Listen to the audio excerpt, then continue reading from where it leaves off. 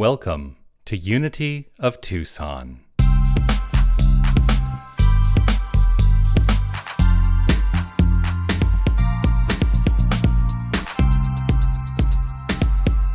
prayer of love lifts us high, it heals us, sustains us, and sets us free.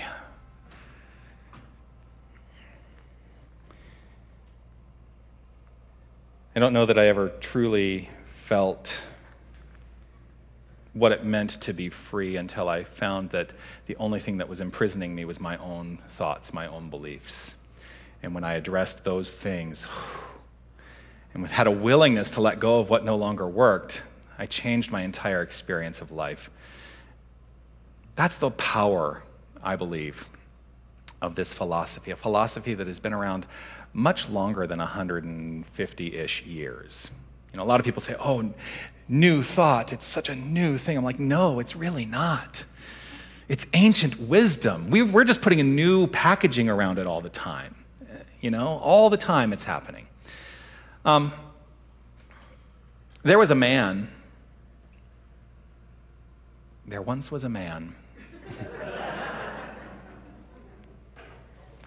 A man who challenged what was known and accepted. There once was a man who challenged what was known and accepted. He called for fundamental change in the way we understand God.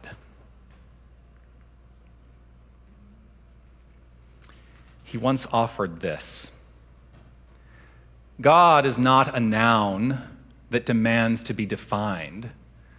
God is a verb that invites us to live, to love, and to be. God is not a noun that demands to be defined. God is a verb that invites us to live, to love, and to be. Now, you may have thought when I said there was a man, right? You might think I'm talking about one of the way showers that we often speak of here, a man named Jesus. But this particular man that I'm quoting here today, I realize I don't have end quotes in that. Well, that's unfortunate. Oh well. The man who said this was Bishop John Shelby Spong.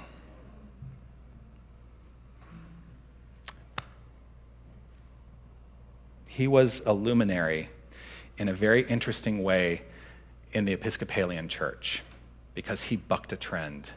He challenged what was known and accepted.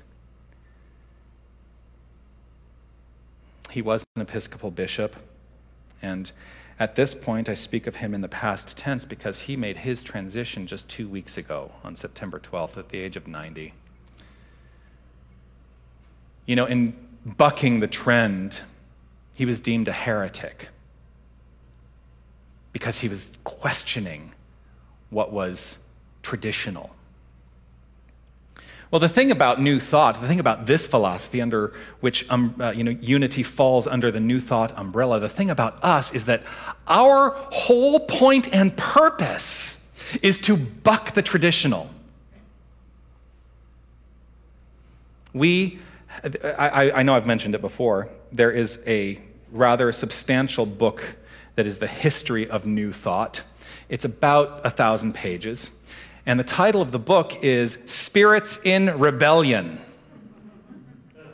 We are each and every one of us rebels. By being in this place, you are a rebel. Right? I love it. Because I have been nothing but rebellious most of my life, right, Dad? I have bucked the trend in so many ways. But let's look at this quote. God is not a noun that demands to be defined.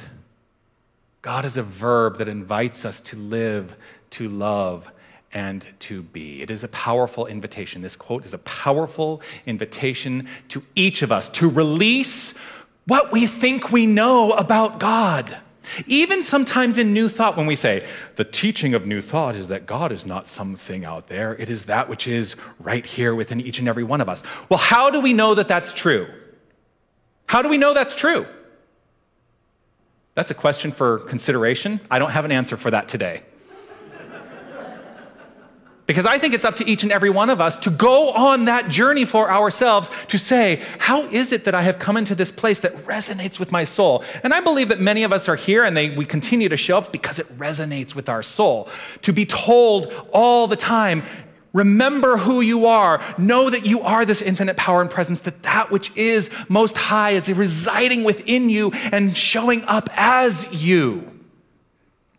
We must release what we think we know, to let go of what we take for granted, because you know what else happens? We start to take the principles of unity for granted without ever questioning them again. And there's a thing that happens when we do that. It changes our lives, perhaps not in the way that we expect it to.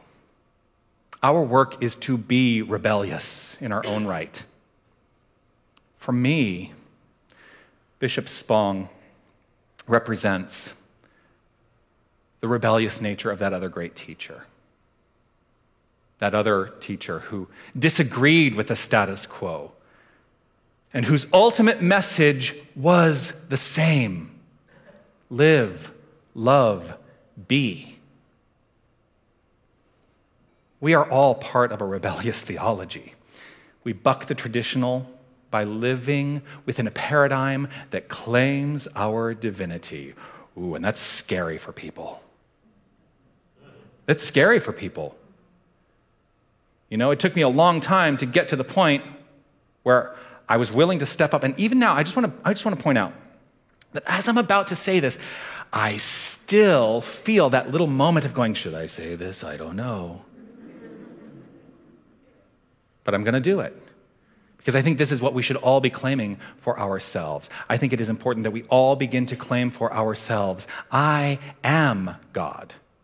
Because God is me. Every aspect of my being is God. This is true of me. This is true of you. Because if God is infinite, there can be nothing other than God. And so we are part of that infinite wholeness. Now, what am I saying when I say I am God? I am saying I know who I am and I know who you are. I am not saying I am God, therefore I have dominion over you. No. What it does for me is it recognizes for me that we are each and every one of us at the same level. We are each and every one of us equal. To know who you are is the great equalizer, because when you accept it for yourself, you cannot deny it in anybody else. I have found that this divinity, and not in a hierarchical sense, to know my divinity, for you to know your divinity, it is not about being set up in a hierarchical sense, but creating that sense of equity. I have found value in this, because it allows me to move beyond conditioned thinking. Bishop Spong, it's not there anymore. Bishop Spong understood this. Jesus understood this. The great mystics of the ages all have understood this, that this is where we have ultimately landed. We go on these great spiritual journeys, many of them beginning with, what is the meaning of life? Moving on to, what happens after I die? Moving into, maybe I need to focus on what's happening right now, right in this moment. To move beyond conditioned thinking requires that we first recognize that we are conditioned. We are, each and every one of us, conditioned into a way of thinking, a way of believing, a way of. We're living ultimately in old school expectations. These expectations have been embodied by us because of the things we were taught in school, the things we were taught by our parents, the things we were taught by society, the things we were taught by the media. We have accepted these things as the truth of our lives, oftentimes without question. But it is time that we question it all. Let go of those old school expectations, those constantly playing tapes in our, or CDs in our mind, or digital files that are happening in our mind. You know, when I started in this philosophy, you could still say CD, and people would be like, oh yeah, I get it.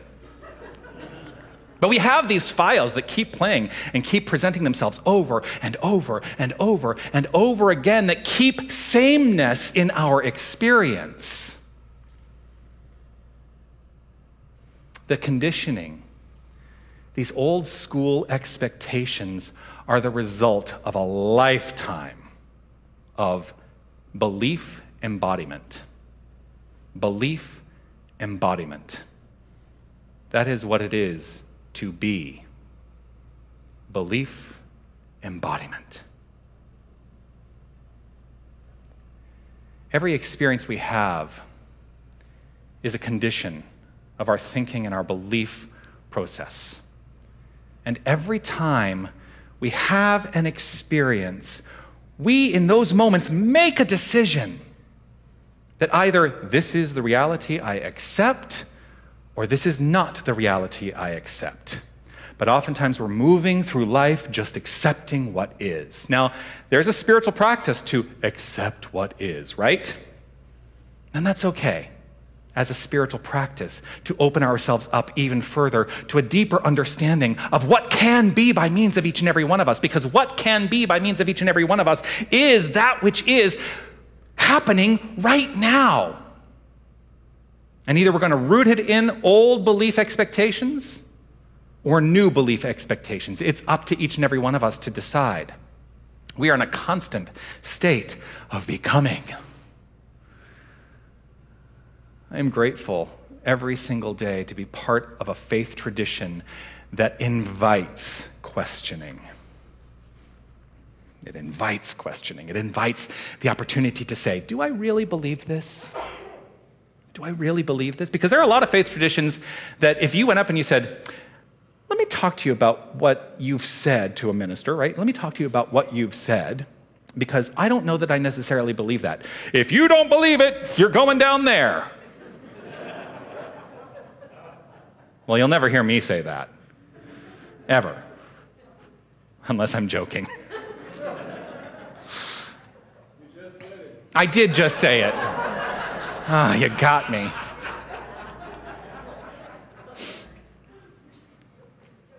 But for me, the capacity to question is the difference between doctrine and dogma.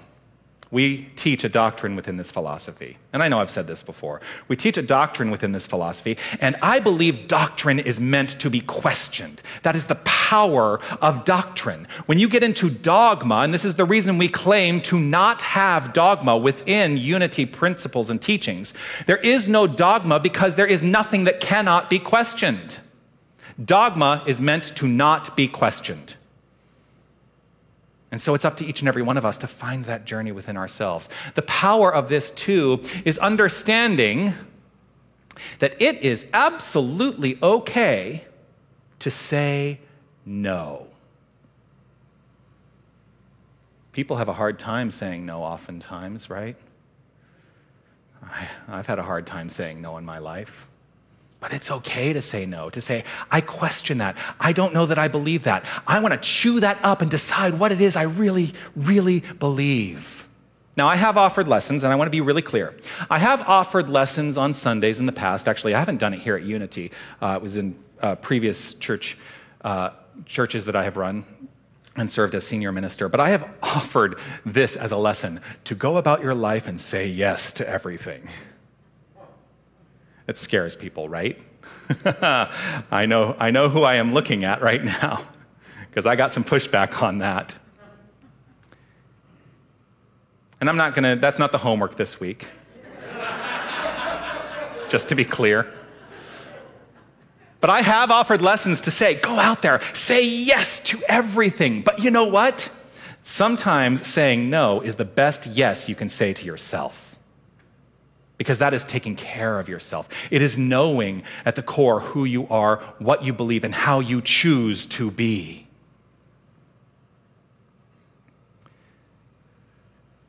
This journey,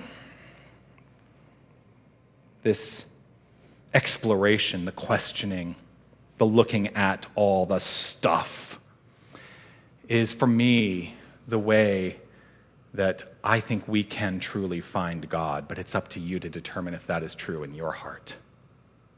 to truly find that infinite power and presence, to put it to the test.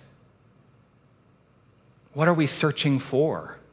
We come often to places like this because we are searching for something. Whether you're in the room or you're online, you may have found yourself here because you're searching for something.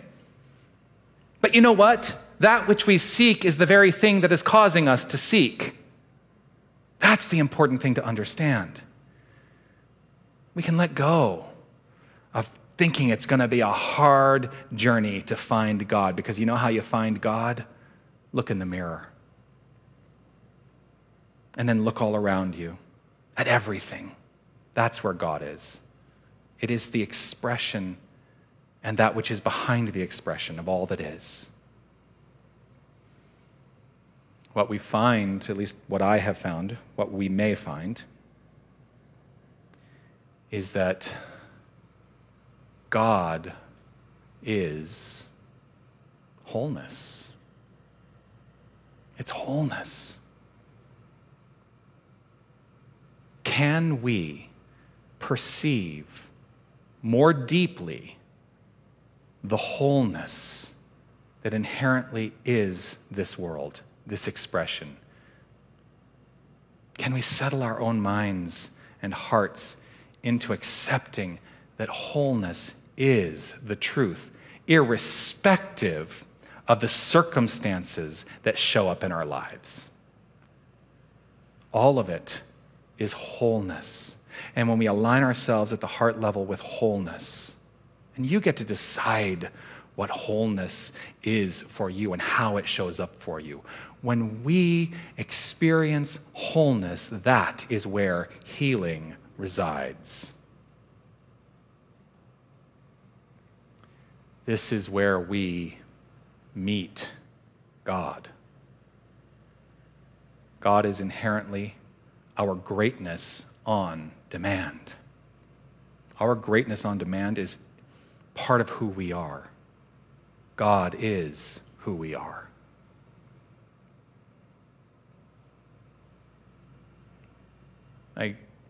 My first teacher in New Thought, not the physical presence that was my actual teacher in a classroom, but the first person in the New Thought philosophy that I studied said this: we are not one in God. We are not one with God. A lot of people are like, what? Isn't that what you teach in New Thought? Those descriptions denote separation. If I am one in God, then God is something outside of me. It's like, the water, and I'm separate as a fish swimming in a sea of God. But that's not true. I am that water as well. I am not one with God, for then God is something that is walking alongside me. That particular person said this: no, I am not one in God. I am not one with God. I am one of God. We are one of God. There is no difference between God and me except the level of degree to which I express the inherent divine nature, and this is true for each and every one of us. So we must be willing to let go of the old school expectations and welcome change, for we are in a constant state of Godness, constantly in this magnificent sea of Godness. And we are that sea, we are the wave, we are the drop. You've heard all of those metaphors. It's the truth for me. And I invite you to see what is true for you. There is no difference between God and us. The only difference is what we adopt as true for us. Those perceptions of difference are the old tapes that we play. A lot of us are still playing those old tapes of saying, I believe God is out there in some way. The mystics of the ages have all come to this realization. This particular mystic, a 13th century German theologian, Meister Eckhart, said, between God and me, there is no between. Between God and me, there is no between. He was another heretic. Heretics. I think we're all heretics, and that's okay. But heretics are those who, it seems to me, are the ones who let go of those old school expectations. That's the power of our teaching. It is an invitation for each and every one of us to rethink what we have once thought. This is what all the mystics of the ages have said, including Jesus. Rethink what you have thought. Is that why many of us have found our way here? Because what we once believed is no longer serving us? We are the experience of God. Let's never forget that. We are the experience of God in its infinite unfoldment. This is how we transcend beyond those old school expectations. Our work is to constantly live in a mental resurrection every day and in every moment. Through this transcendence, we find ourselves transformed. So ask yourself, in what way today am I erasing those old school expectations and lifting my sights to understand more deeply that I am that which is? That's the question of the day. Peace and blessings to you. You are magnificent.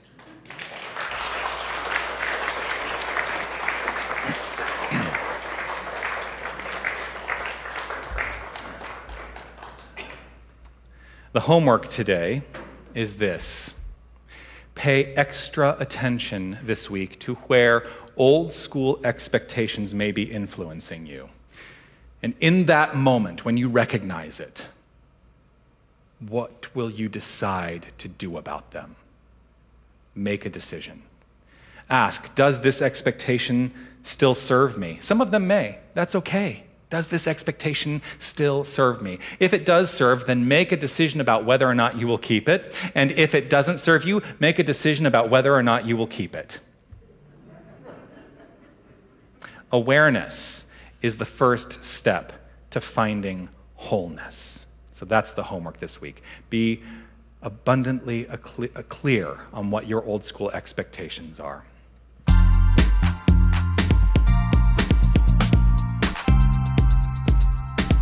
Hi, this is Reverend Jonathan Zenz, and I want to thank you for listening to the podcast of my Sunday message.